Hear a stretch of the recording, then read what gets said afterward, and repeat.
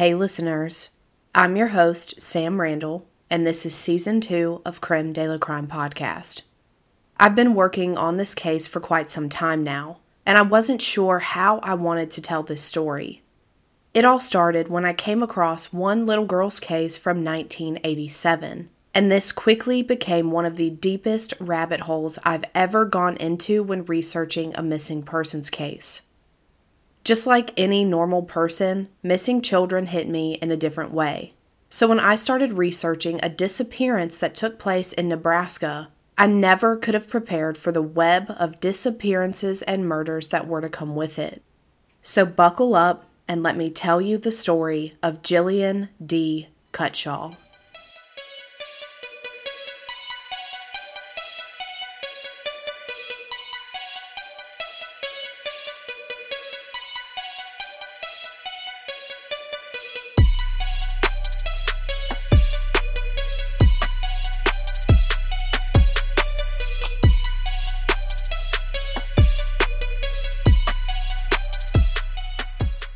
Jillian Cutshall was born on February 19, 1978, to parents Joyce and Roger Cutshall. It was reported that Joyce and Roger divorced in 1985, and Jillian lived with her mother and older brother Jeff in Great Bend, Kansas. At this time, Jillian's father and stepmother were living in Norfolk, Nebraska. It was reported by the Norfolk Daily News that Jillian loved reading, writing, and animals, especially horses. Just like most kids, she always wanted a pet of her own and was said to be a very intelligent child. She earned mostly A's in school and by all accounts was a great student. She loved spending time with her friends and family, and at the time of her disappearance, she was very close with her mom, dad, and brother. Don't read too much into the fact that I didn't mention her stepmother, because there's really not much information about her out there, but there was never any negative information about their relationship either. It was reported that Jillian and her brother had been staying at Roger's apartment with him and their stepmother because it was still summer break.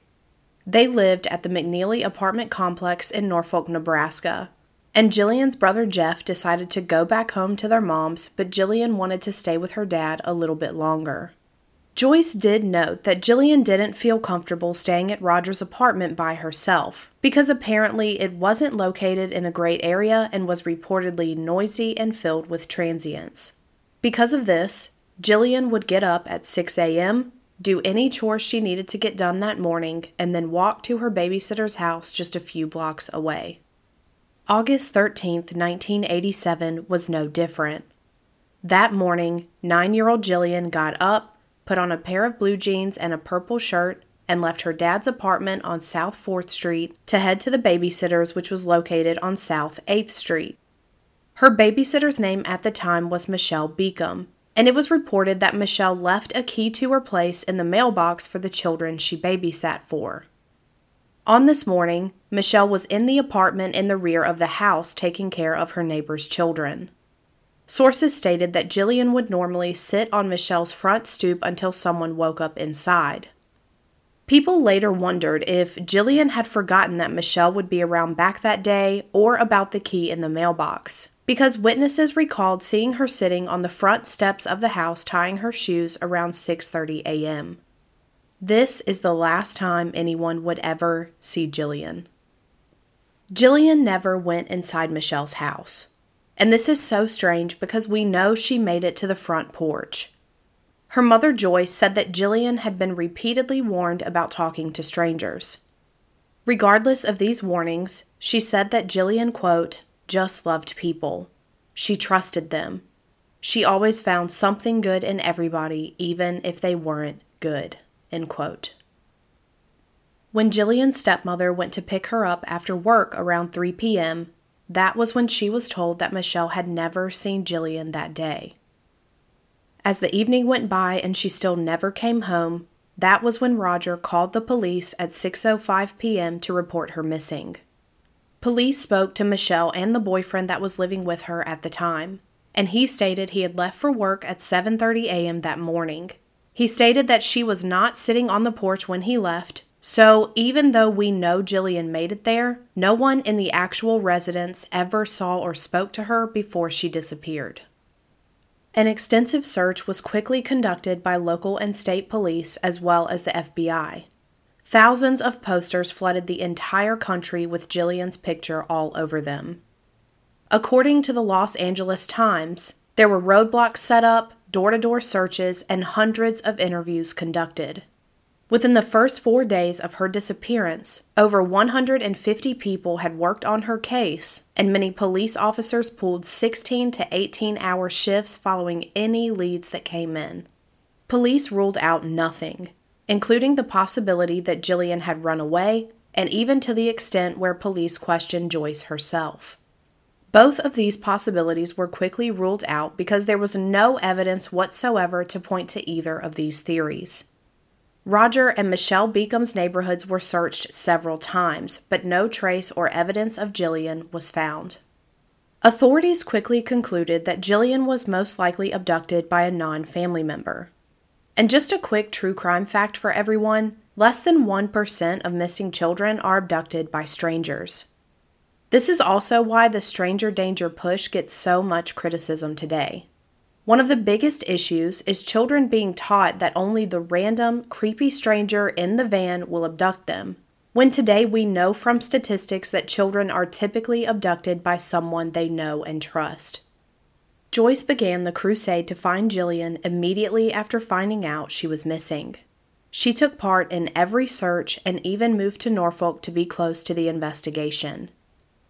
It was reported that for months after Jillian disappeared, Joyce would go to the Norfolk Police Department every single morning at 10 a.m. and ask for any updates surrounding the case.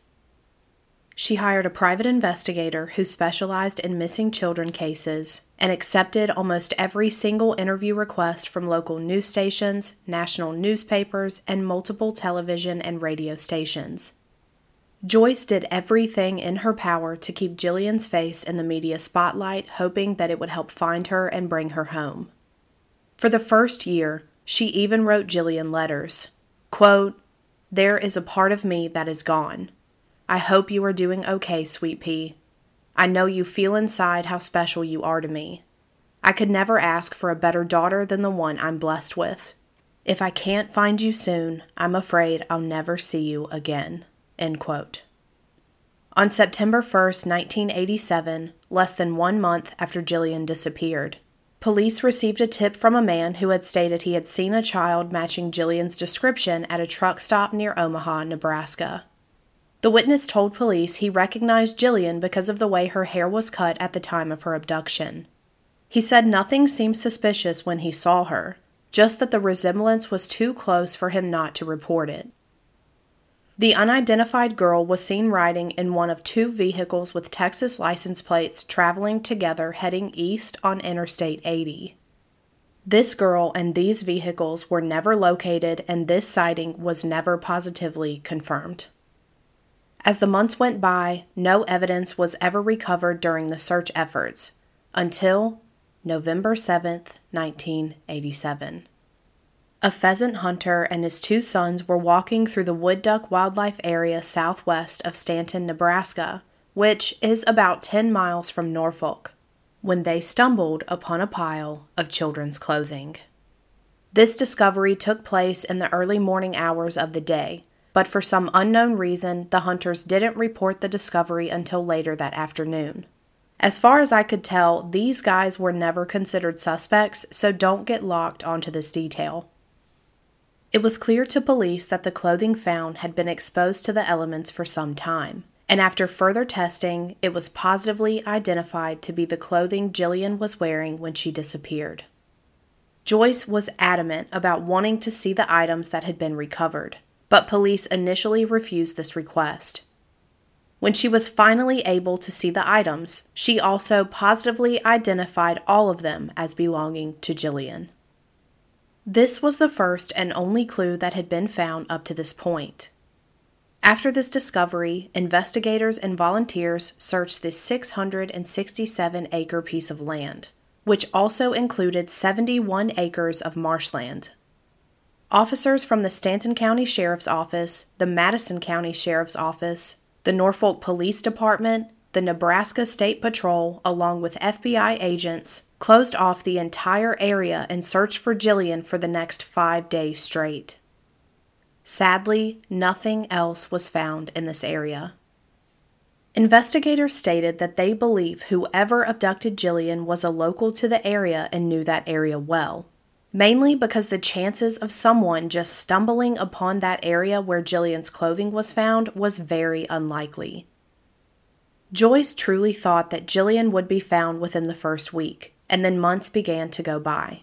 Quote, "After the 3rd month, I emotionally and mentally was telling myself that if we work hard enough, we'll have her back in a year." End quote. A year quickly went by, and still there was no trace of Jillian anywhere. There have been a few suspects in Jillian's case, and this is where the story starts to get a little crazy. In January of 1988, the name of the first possible suspect was finally released: William Henry Redmond. William was a convicted child molester who hid from police for 37 years and has a long criminal history of abusing young girls. Not much is known about his early life, but he had previously been charged for attacking and sexually assaulting 2 young girls in 1935 in Lancaster, Ohio. This was when he was arrested for the first time, and his sentence included time in the Ohio State Reformatory and the Ohio State Psychiatric Hospital. I couldn't find exactly how long he spent there, but we know it wasn't long because he was arrested in 1938 for the attempted rape and assault of a young girl in Conneaut, Ohio, and again in 1949 for a sexual assault that took place in Florida. Even though William was a repeat offender, he never served much jail time for any of these attacks. As I was researching this case, William's name came up in multiple missing and murdered children cases. So even though some of them could never be proven, all of their stories deserve to be shared. So let's start from the beginning. William is considered a suspect in the 1949 murder of 11-year-old Joanne Lynn from Hemlock, New York. Joanne was last seen leaving her home at 8 a.m. on September 19, 1949 to walk to school. When she never arrived home that afternoon, she was immediately reported missing. It was assumed she had been abducted because 2 witnesses came forward, stating that they had seen a girl matching her description walking toward a 1930 to 1940 gray sedan with Pennsylvania license plates. On September 24, 1949, only 5 days after Joanne disappeared, her body was discovered lying face down in a ditch by 14-year-old Norma Marsden. The area her body was found was located only a few miles away from Hemlock and 200 yards off Route 15A. It was reported she was missing her sweater and underwear and had been killed by 2 gunshot wounds, one to her forehead that also pierced her arm as she was trying to protect her face, and the second bullet entered her left breast and came out from her back. After further testing, it was found that a German Luger semi-automatic pistol had been used to kill her, and both bullets were collected at the scene as evidence. It also appeared that whoever killed her had also attempted to rape her, but didn't end up being able to follow through with it for a reason that is still unknown to this day. One thing we know for certain is that scrapings found under her fingernails proved she had fought her attacker hard. William Redmond was a suspect in Joanne's murder from day one. At this time, he was working as a truck driver, as well as a Ferris wheel operator for the Hemlock Fair and Carnival that was taking place only 6 miles away from where her body was found. To this day, no one has ever been officially charged for the murder of Joanne Lynn, and her case remains unsolved. On April 25, 1951, 8-year-old Jane Marie Altoff was found murdered inside an abandoned pickup truck on the grounds of a carnival in Trainer, Pennsylvania. Jane had gone to the carnival with her 2 brothers, but had wandered off by herself and was reported missing just a few hours before she was found. She had been strangled to death, but there was no sign of sexual assault. Chief County Detective Fred Jack stated, quote, "We believe that she was enticed into the truck and killed when she screamed or started to scream for help." End quote. The truck Jane was found in was covered with William's fingerprints, and in January of 1952, a warrant was issued for his arrest so police could question him. However, by this time, William had completely disappeared and fallen off the radar. It was also noted by the Resource Center for Cold Case Missing Children that investigators explored the possibility that William was involved in the abduction of Beverly Potts from Cleveland, Ohio, on August 24, 1951. She had ridden her bicycle to an annual summer festival located less than a mile from her home with one of her friends. Beverly's mother had previously forbidden her from going to this park after she had returned home late just a few days before the festival. Her mother made an exception for this festival event, and it was stated that Beverly and her friend arrived to the park just after 7 p.m. It was noted that the two had left their bikes at the park and returned home for a short time before heading back to the festival around 8 p.m. Beverly's mom had given her permission to stay until the end of the festival that evening, but her friend left at 8:40 p.m. because she had to be home before dark. Her friend stated she last saw Beverly standing in front of a woman who had her hand on Beverly's shoulder while watching a show. Beverly was last seen around 9:30 p.m. when the festival ended. A 13-year-old boy that knew Beverly said he last saw her walking across the park headed in the direction of her home. When she never arrived home, her parents reported her missing at 10:30 p.m. To this day, Beverly has never been found. The next disappearance took place on July 16, 1952, when 10-year-old Constance Smith, also known as Connie, went missing from Salisbury, Connecticut. She was attending a summer camp known at the time as Camp Sloan, and apparently had gotten in a confrontation with one of the other girls who it was reported had been bullying her. When she went to the nurse with a bloody nose and a cut lip, they gave her an ice pack to take with her to use while the spots healed. On the day she disappeared, she told her tent mates that she was skipping breakfast to go return the ice pack to the camp infirmary and that she would be back when she was finished. Connie never made it to the infirmary. The next time she was reportedly seen was when a camp counselor noticed her walking towards Indian Mountain Road, and others also claimed to have seen her picking flowers in the area. There was also a report of her knocking on a private homeowner's door and asking for directions to Lakeville, Connecticut. This was the last time Connie was ever seen, and she is still missing to this day. Next, we have Barbara Gatza, a 7-year-old girl who disappeared on March 24, 1955 in Detroit, Michigan after leaving her home to walk to school. When Barbara never came home for lunch, her mom called the school and was told Barbara had never shown up for school that day. Her mom immediately reported her missing, and police issued a missing persons bulletin for her. Her father, Frank, left work early to join other friends and family in the searches around the neighborhoods and around the school.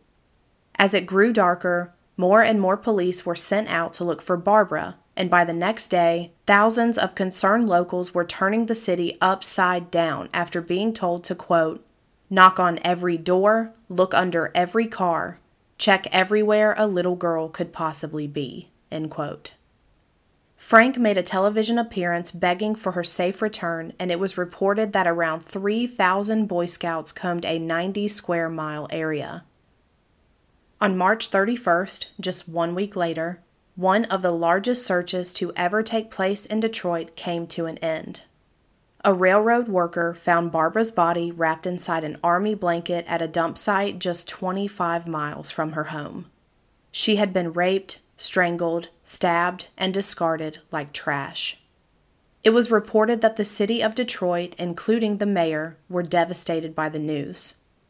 Evidence was found that showed the rape and murder had occurred within 2 to 4 hours of her abduction, and that both took place inside a clean car or a clean room. 3 pieces of evidence were collected where her body was found, including the blood-stained army blanket, footprints made by large shoes, and fresh tire tracks leading from as far as 50 feet away from her body. Police spoke to all kinds of witnesses, each with a different account of events, as well as suspects like William Henry Redmond. Despite all these efforts, Barbara's murder remains unsolved to this day. Next, I want to tell you about Maria Ridulph. Maria was only 7 years old when she was abducted near her home on December 3, 1957 in Sycamore, Illinois. When it started to flurry that evening, Maria went outside with her friend Kathy to play. Kathy did an interview with CBS News in June of 2017 and stated that a man had approached them at some point while they were playing outside. Quote, "He stopped to talk to us, told us that his name was Johnny. Maria took the piggyback ride and he went maybe 20 feet away with her and then came back. Asked if we liked dolls, and Maria went home to get a doll. She went home and brought her doll back, and I said I was going to go home and get my mittens. I was cold. I left both of them standing there on the corner, and when I got back, they were gone. No sign of her doll, no sign of her, no sign of anybody." End quote. Maria's brother Chuck followed this by saying, quote, "Kathy came to the door and asked if Maria was there. I didn't think anything of it. I just said, no, she's still outside. It was a few minutes later she came back saying, I can't find Maria." End quote. After Chuck went outside and couldn't locate Maria either, he told his parents and they contacted the police. No one knows exactly what time Maria was abducted, but 2 of the neighbors reported hearing a scream around 7 p.m. Maria's doll was later found in an alley not far away from where she disappeared. Local police and the FBI conducted a massive search along with countless volunteers knocking on doors and setting up roadblocks. Nothing other than the doll she had been carrying was ever found during these searches. 5 months later, on April 26, 1958, Maria's body was found partially clothed by a farmer and his wife 90 miles away near Galena, Illinois. Because her body was found inside state lines, the FBI handed the case to the Illinois State Police and the case quickly went cold. And then there was Jillian Cutshall, who disappeared on August 13, 1987. In 1985, a Pennsylvania state trooper named Malcolm Murphy reopened Jane Altoff's case. He was finally able to track down William using computerized vehicle registrations and apprehended him in January of 1988. William had been on the run and living under the radar for 37 years at this point, and he was immediately transported to Pennsylvania where he was charged with 9 offenses relating to Jane, including criminal homicide, murder, involuntary manslaughter, kidnapping, simple assault, aggravated assault, unlawful restraint, indecent assault, and endangering the welfare of children. Police interrogated him for 14 hours, and William said that he had choked Jane to stop her from bothering him about taking additional rides on the Ferris wheel he was overseeing that day. After his arrest, William was publicly named a suspect in the abduction and murders of several other girls, including Joanne Lynn. New York investigator Robert Montgomery wrote in an affidavit filed in August of 1991 that his agency's crime lab had established a DNA profile of the killer from samples found on Joanne's clothing. Quote, "Redmond worked before and after Joanne Lynn's death as a Ferris wheel operator and a truck driver in various traveling carnivals. At the time of her death, the Hemlock Fair and Carnival was in progress 6 miles south of where her body was found." End quote. As far as I know, all the evidence was circumstantial, and William was never charged in her abduction and murder. Joanne's murder remains unsolved to this day. When it came to Beverly Potts, William was questioned by police about her after he was arrested in 1988, but he flat out refused to say anything about Beverly or the case. Investigator Robert Montgomery stated, quote, "At that time, he indicated to police that he would provide information relevant to the Cleveland, Ohio case after speaking to his Pennsylvania attorney. However, the interview was not continued." End quote. Once again, all the evidence against William was circumstantial, so he was never able to be charged or proven to be involved in her disappearance. Beverly has never been found, and foul play is suspected in her disappearance. William was also questioned about the disappearance of Connie Smith, and he agreed to take a polygraph test. If you've ever listened to any of my older episodes, you know I don't trust polygraphs. But William did pass, and investigators could never determine whether he had been in the Connecticut area at the time Connie vanished or not. So once again, it could not be proven that William was there or involved, and Connie has also never been found. District Court Judge George Page ordered that William be detained in a county jail without bond and scheduled a preliminary hearing regarding the charges for the murder of Jane for February 8, 1989. He ended up being released on a $1 bond shortly after this because he was ruled to be a non-threat due to his age and health issues. The beginning of the trial ended up getting delayed when the lead detective refused to tell William's attorney the name of his confidential informant, so the judge ruled that he was in contempt of court. William Redmond died awaiting trial at the age of 69 on Thursday, January 2, 1992, from acute emphysema and heart complications. Because of this, the charges in Jane's case were dropped. In 1996, 13 pages of details surrounding the murder of Barbara were sent to the FBI's Violent Criminal Apprehension System, also known as VICAP, and this was when William Redmond's name came up surrounding her abduction and murder. Investigators could never positively confirm William's whereabouts at the time the murder took place, but they did find that there was an individual named William Henry Redmond working for a railroad in New Mexico at the time she was murdered. As far as I know, they could never confirm 100% that this was the William Redmond they were looking for. Barbara's murder remains unsolved to this day. In 1997, Sycamore Police Lieutenant Patrick Soler closed Maria Ridolph's case after naming William Redmond as the man who had most likely abducted and murdered her. He claimed that William had admitted to a fellow inmate that he had committed a crime that matched the description of Maria's abduction and murder. According to Lieutenant Soler, William regularly traveled close to the location where Maria's body was found while he was employed as a truck driver in the area at the time. But even with all this, Soler admitted that if William were still alive, it would be extremely difficult to convict him in Maria's case because, once again, all the evidence was circumstantial, and this is why he declared Maria's case officially, quote, closed but not solved, end quote. This left an open opportunity that a different suspect could be identified in the future, and that's exactly what happened. In September of 2012, Jack McCullough was found guilty of Maria's kidnapping and murder. However, years later, the DeKalb County State's district attorney stated in March of 2016 that a post-conviction analysis of the evidence proved that Jack McCullough could not have been present at the scene at the time Maria was abducted. Jack was officially released from prison on April 15, 2016, and a few days later, on April 22nd, all accusations against him were dropped regarding Maria's case. The County Circuit Court ruled Jack officially not guilty of the felony on April 12, 2017.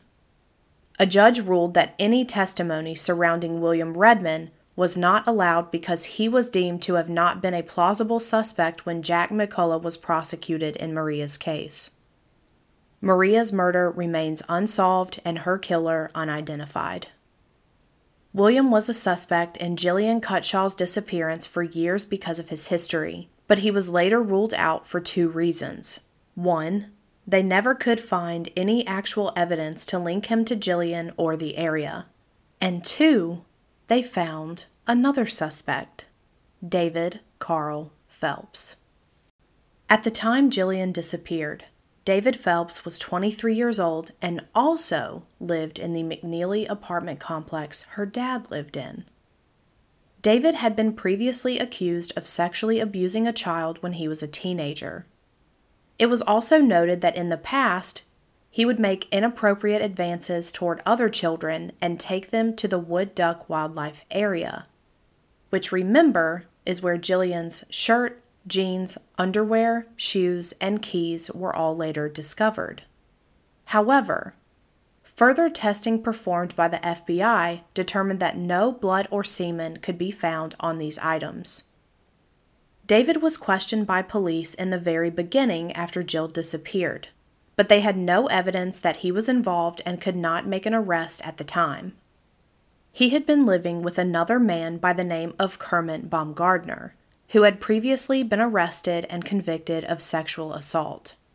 Police questioned Kermit as well, and he denied having anything to do with Jillian's disappearance.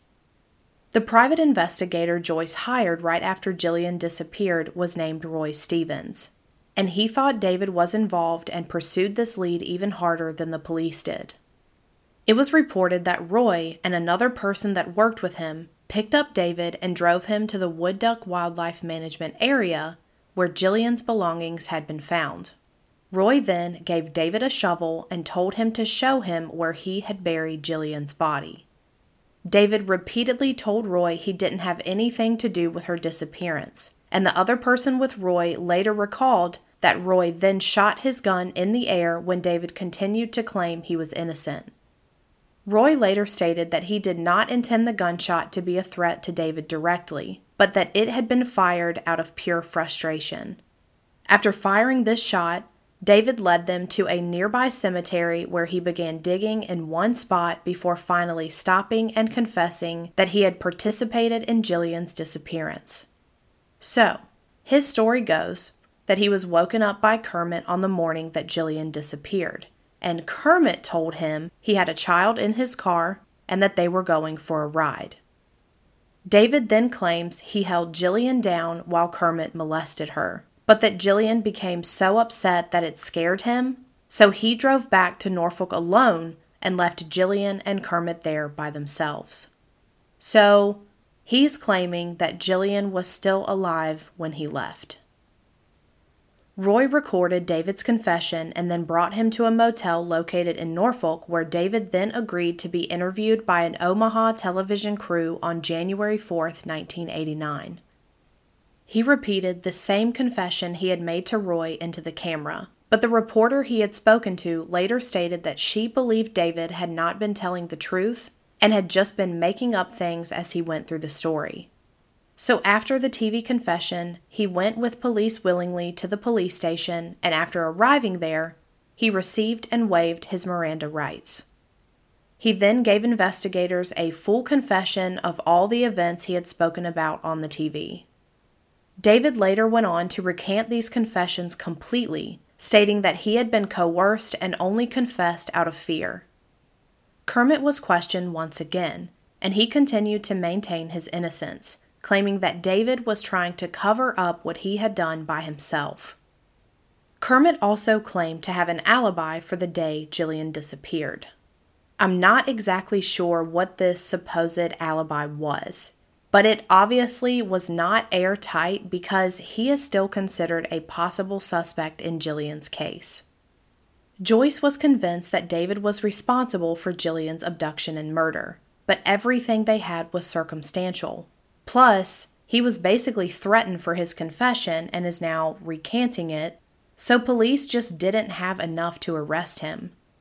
And remember, even the test on Jillian's clothing revealed no usable evidence, and Joyce was furious that David was going to be out in the world free to hurt other children. So this was when Joyce decided she had to take matters into her own hands. Under Nebraska law, if a petition was signed by at least 10% of county voters participating in the most recent election, then authorities were required to convene a grand jury to investigate the crime. So that's just what Joyce set out to do. From December of 1989 to February of 1990, Joyce, along with dozens of volunteers, collected hundreds of signatures anywhere they could get them. They went to a local mall and set up a table with a banner that said, quote, "Jill Cutshall needs a grand jury," end quote. Volunteers even walked through blizzards and snowstorms to collect signatures door to door. They ended up collecting a total of 1,471 signatures from registered voters and an additional 500 signatures from unregistered voters. The petitions were officially presented to authorities on February 20th, 1990, only one day after what would have been Jillian's 12th birthday. Based on the population size, the signatures that were collected were what Joyce needed, and a grand jury was finally called to investigate Jillian's kidnapping case. Joyce called it, quote, "my gift to her. I don't have anything extra. The only thing I have is love for my daughter," end quote. A few months later, in June of 1990, the jury stated they had enough evidence to charge him, and David Phelps was indicted for kidnapping with intent to defile in Jillian's abduction. He was immediately arrested in Iowa and extradited back to Nebraska to stand trial. David pleaded not guilty and was held on a $100,000 bond while he awaited his trial that was scheduled for November 5th, 1990. One of the officers present during one of David's interviews testified in the trial that during the interview, David recalled 6 prior incidents of sexual contact with young girls dating all the way back to the year 1980. He admitted being sexually attracted to young girls, and the case law file read that he, quote, "liked Jillian's blue eyes, the way she could control people, and how she helped others, but he claimed she was too old for him," end quote.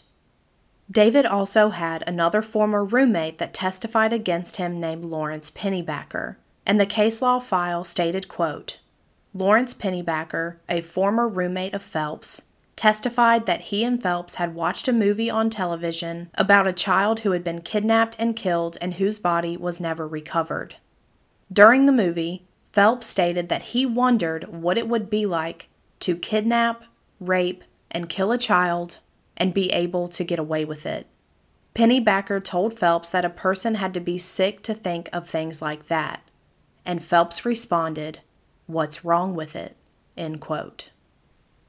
Kermit Baumgardner was not charged in connection with Jillian, and all the information he gave authorities had remained consistent. He moved to California after Jillian's abduction, but they were able to get him to return to Nebraska to testify against David. The defense's main strategy was trying to undermine the main piece of evidence that was being used against David, his confession.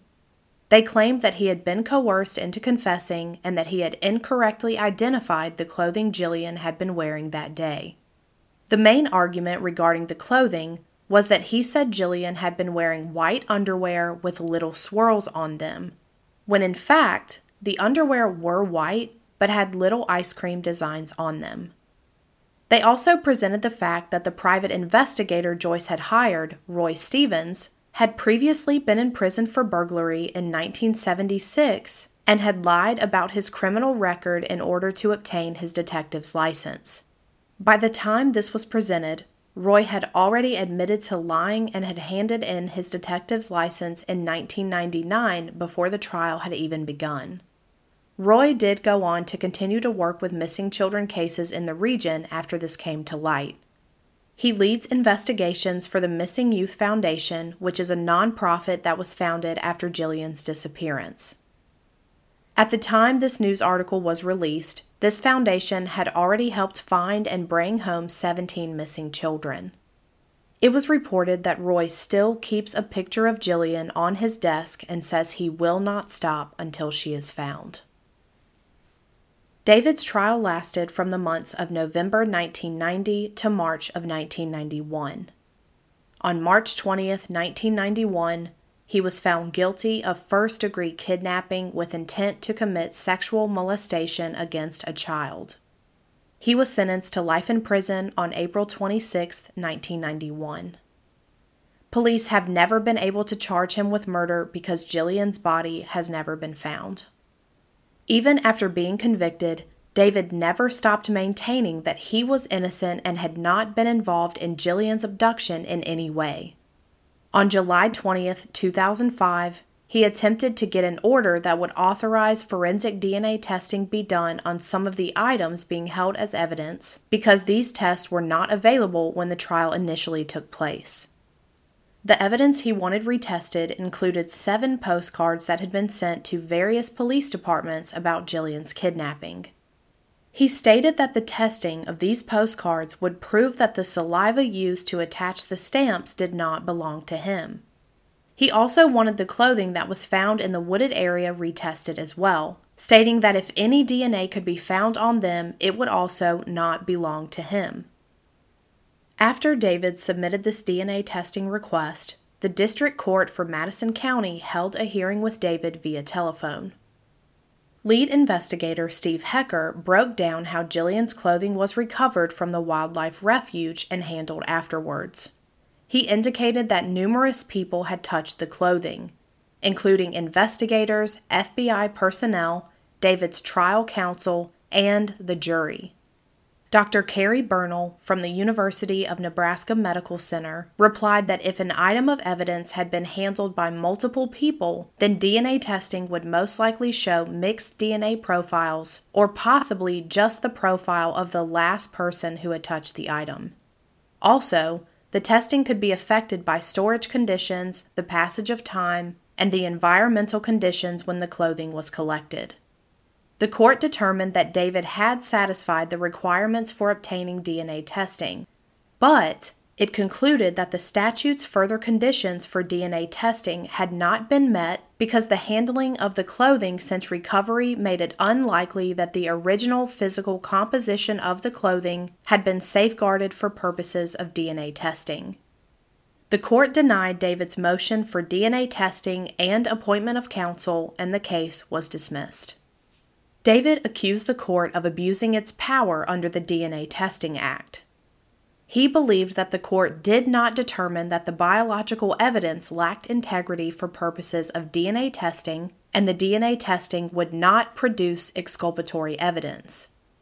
The court ruled that David did not show that DNA testing may be relevant to his claim of wrongful conviction, and that the court did not abuse its power by denying his request for an attorney. The conclusion of this request stated, quote, "We conclude that Phelps's assignments of error are without merit, and we affirm the judgment of the district court," end quote. In 2012, David tried once again to get his case reviewed because new evidence was found in Jillian's case pointing to another suspect. Earlier that year, 46-year-old John Olson was charged with the 1989 murder of Catherine Beard, also known as Kathy Beard. Kathy was 31 years old when she went missing from Ord, Nebraska on May 31, 1989. She was a part-time waitress at the Someplace Else Tavern, and from what I could find, it seemed that this was a popular hangout spot, so Kathy went there sometimes when she was off. This is where she went on the night she disappeared. She had been seen by multiple witnesses talking to a local man that they identified as John Olson. The manager of the bar called police shortly after closing when they found Kathy's cigarettes and keys still sitting on the bar, but she was nowhere to be found. The former Valley County prosecutor told Buried in the Backyard, which aired on Oxygen, quote, "John Olson and Kathy Beard did know each other. I think Kathy considered him somewhat of a friend," end quote. When police questioned John, he told them that he had in fact tried to hit on Kathy, but she had turned him down. He then claimed they went outside, talked for a bit before she got into the truck with 2 men that he didn't know and left with them. Along with John, police identified 2 more persons of interest named Rex White and Glenn Hall. Witnesses had claimed they had heard the 2 talking about Kathy right before she disappeared. They were later proven to not be involved, and Kathy's case quickly went cold. And then, on April 26, 1992, her skeletal remains were discovered on a dirt road just outside of Ord. Police went on to find the sweater Kathy was last reported wearing with a hole cut in the stomach buried close by. They collected blood from the sweater and compared it to her mother, proving that the remains did in fact belong to Kathy. Her autopsy showed that she had been killed by blunt and sharp force trauma to the chest, face, and skull. Her bones also showed marks that indicated there were stab wounds in the ribs, the lumbar vertebrae, sacrum, and wrist. These marks indicated that foul play and a violent death had taken place. Once her remains had been found, investigators started going back through the case files and decided to return back to the main witnesses that had last seen Kathy at the tavern, including John Olson. They were surprised to find out that John was actually in jail on charges for sexual assault at this time. He had been accused of grabbing a gas station clerk as she left work and pinning her to the ground. He then apparently lifted her shirt and rubbed her stomach. Even after all the years that had passed, John still stuck to his story when he was re-questioned, and Kathy's case went cold again. And then, almost 2 decades later in 2010, the Nebraska State Patrol released a deck of playing cards to circulate throughout the prisons. Each of these playing cards features a different unsolved cold case, and for Nebraska, Kathy's case was on the 2 of spades. Once these cards began to circulate, police received a call from an inmate who recognized Kathy's story. Casey Hurlburt from the Valley County Sheriff's Office told Oxygen, quote, "The cellmate was incarcerated in Valley County with John Olson," end quote. When police began reinvestigating John, they learned that he had been convicted in 2003 for sticking hypodermic needles into the abdomens of his 2 stepdaughters. Police found this strange because, remember, John had attacked the gas station clerk and had rubbed her stomach, and Kathy's shirt was found with a hole cut out of the stomach area. John's sister also told investigators that John had done a deep clean of his truck the day after Kathy disappeared, and even though all the evidence was circumstantial, the county attorney charged him with murder. He was found guilty of second-degree murder in Kathy's case and sentenced to life in prison. Now, when you look up this case, there is some false information out there. One source stated that a diary belonging to John had surfaced that referenced Kathy and a girl named Jillian Dee. But I was able to find the actual court documents in the case of State versus Olson. This diary was specifically referred to in these original documents as the Sex Ranch Diary. Based on information from this diary, the defense tried to argue that Kathy had actually been with a couple named Jean and Wetzel Backus when she disappeared. It was known that the Backuses owned 2,300 acres in Garfield County, Nebraska, which is only 40 miles or a 45-minute drive to Ord, Nebraska, where Kathy disappeared from. The defense called the sheriff for Valley County to testify, who stated that he came into physical contact with this diary in March of 2012. After everything discovered in this diary, it is believed that this diary belonged to Jean personally. The sheriff also stated the diary contained information regarding the possible death of a woman by the name of Kathy from Ord, but Kathy was spelled with a K instead of a C. It also indicated that Kathy's death, as well as the deaths of 3 other girls, had occurred on Backus Ranch. The sheriff testified that the names listed were Sharon Bald Eagle, Karen Weeks, and Jillian Dee, all 3 of which had disappeared. Sharon disappeared in 1984, and Karen and Jill disappeared in 1987. The reference to Jill indicated that the Backuses had found Jillian on a trip they took to Fremont, Nebraska, stating she was walking and without any clothing. It also stated they had found Sharon in South Dakota. We know Jillian did go missing from Nebraska and Sharon from South Dakota. The diary continued with references to Kathy as missing from Ord in 1989 and indicated a, quote, local man was being blamed for Kathy's disappearance, end quote. It also described how the writer had run Kathy over with a pickup truck. When questioned, Jean Backus denied writing the diary and allowed investigators to conduct a search of the family property. No human remains or any other evidence was found on the Backus property, and the sheriff stated he believed the diary was a hoax. Just a reminder, Jean and Wetzel Backus were never positively linked to the disappearances of these girls, and another man was later convicted in regards to Sharon Bald Eagle.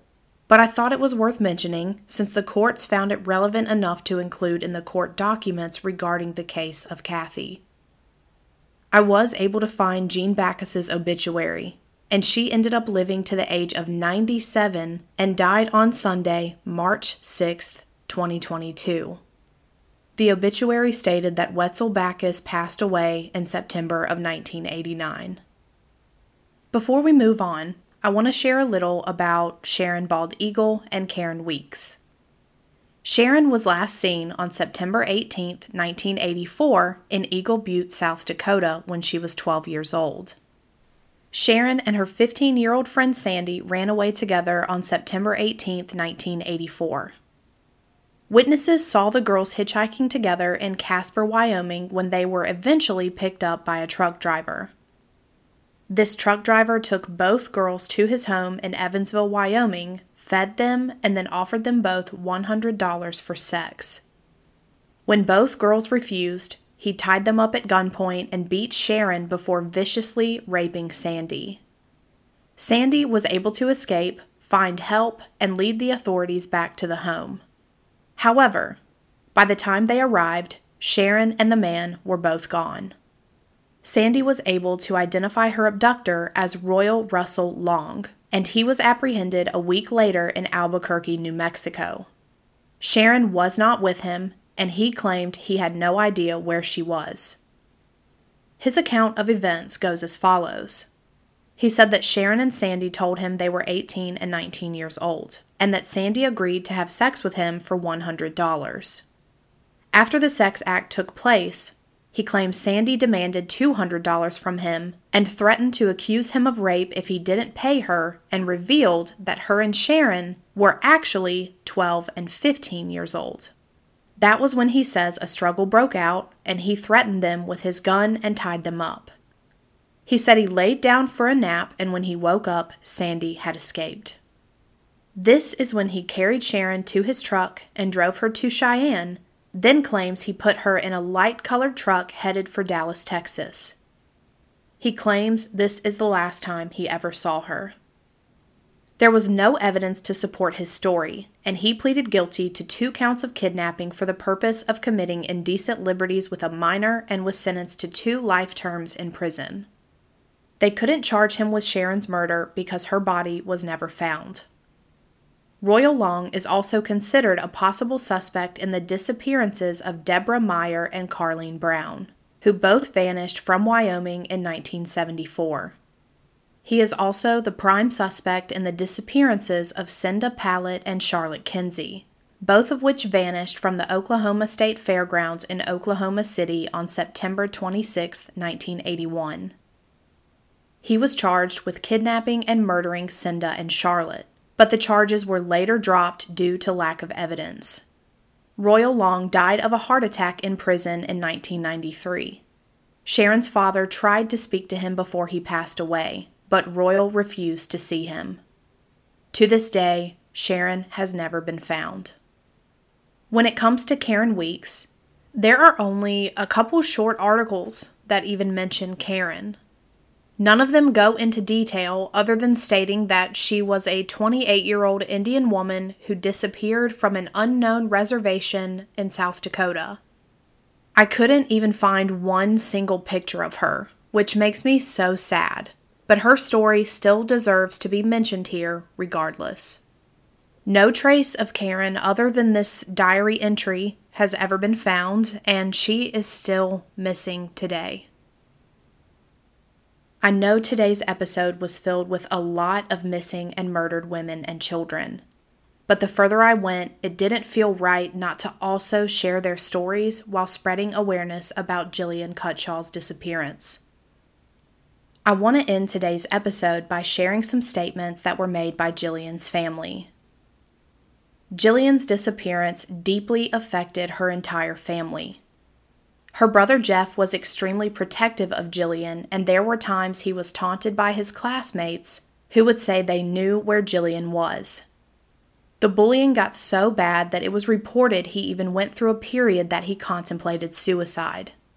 I've said it once, and I'll say it again, kids can be so freaking cruel. Even though David Phelps is serving life for Jillian's abduction, investigators have publicly stated they still have no idea what really happened to her or where she is. After Jillian disappeared, Joyce made it her life's mission to find out what happened. Quote, "I absolutely have to be able to have her in a place where I can make contact with her. Until I can do this, there's a chance she's still alive. She's out there lost, waiting to be found. I can't quit doing this until I can find her and bring her back." End quote. She also later told the Los Angeles Times, quote, "I feel that this last chapter is going to be my absolute most difficult. It's a very, very strange feeling to work so hard towards something to know that at the end of it, it's going to bring as much grief and pain as a mother can feel. Once I can put Jillian to rest in my own mind and have a place that I can go and visit her whenever I'm having a difficult day or feel the need to see her, that will help me deal with the fact that I won't have a chance to hold her again." End quote. Jillian was declared legally dead after David was convicted for her kidnapping, and a memorial service was held at her grandmother's church a few years later.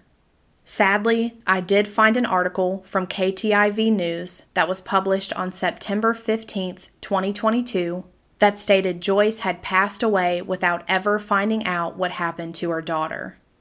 I want to end with a quote from a drawing Jillian gave to her mother before she disappeared. It said, quote, "The world is a great round ball thing that is made by God. It has good things on it and bad things on it. The world is great to me." End quote.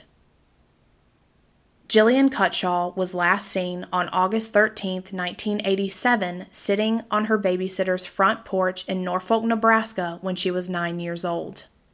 She is a Caucasian female with blonde hair and blue eyes. At the time of her disappearance, she was 4'6" and weighed around 65 pounds. She was last seen wearing a purple shirt, blue jeans, and white Nike sneakers.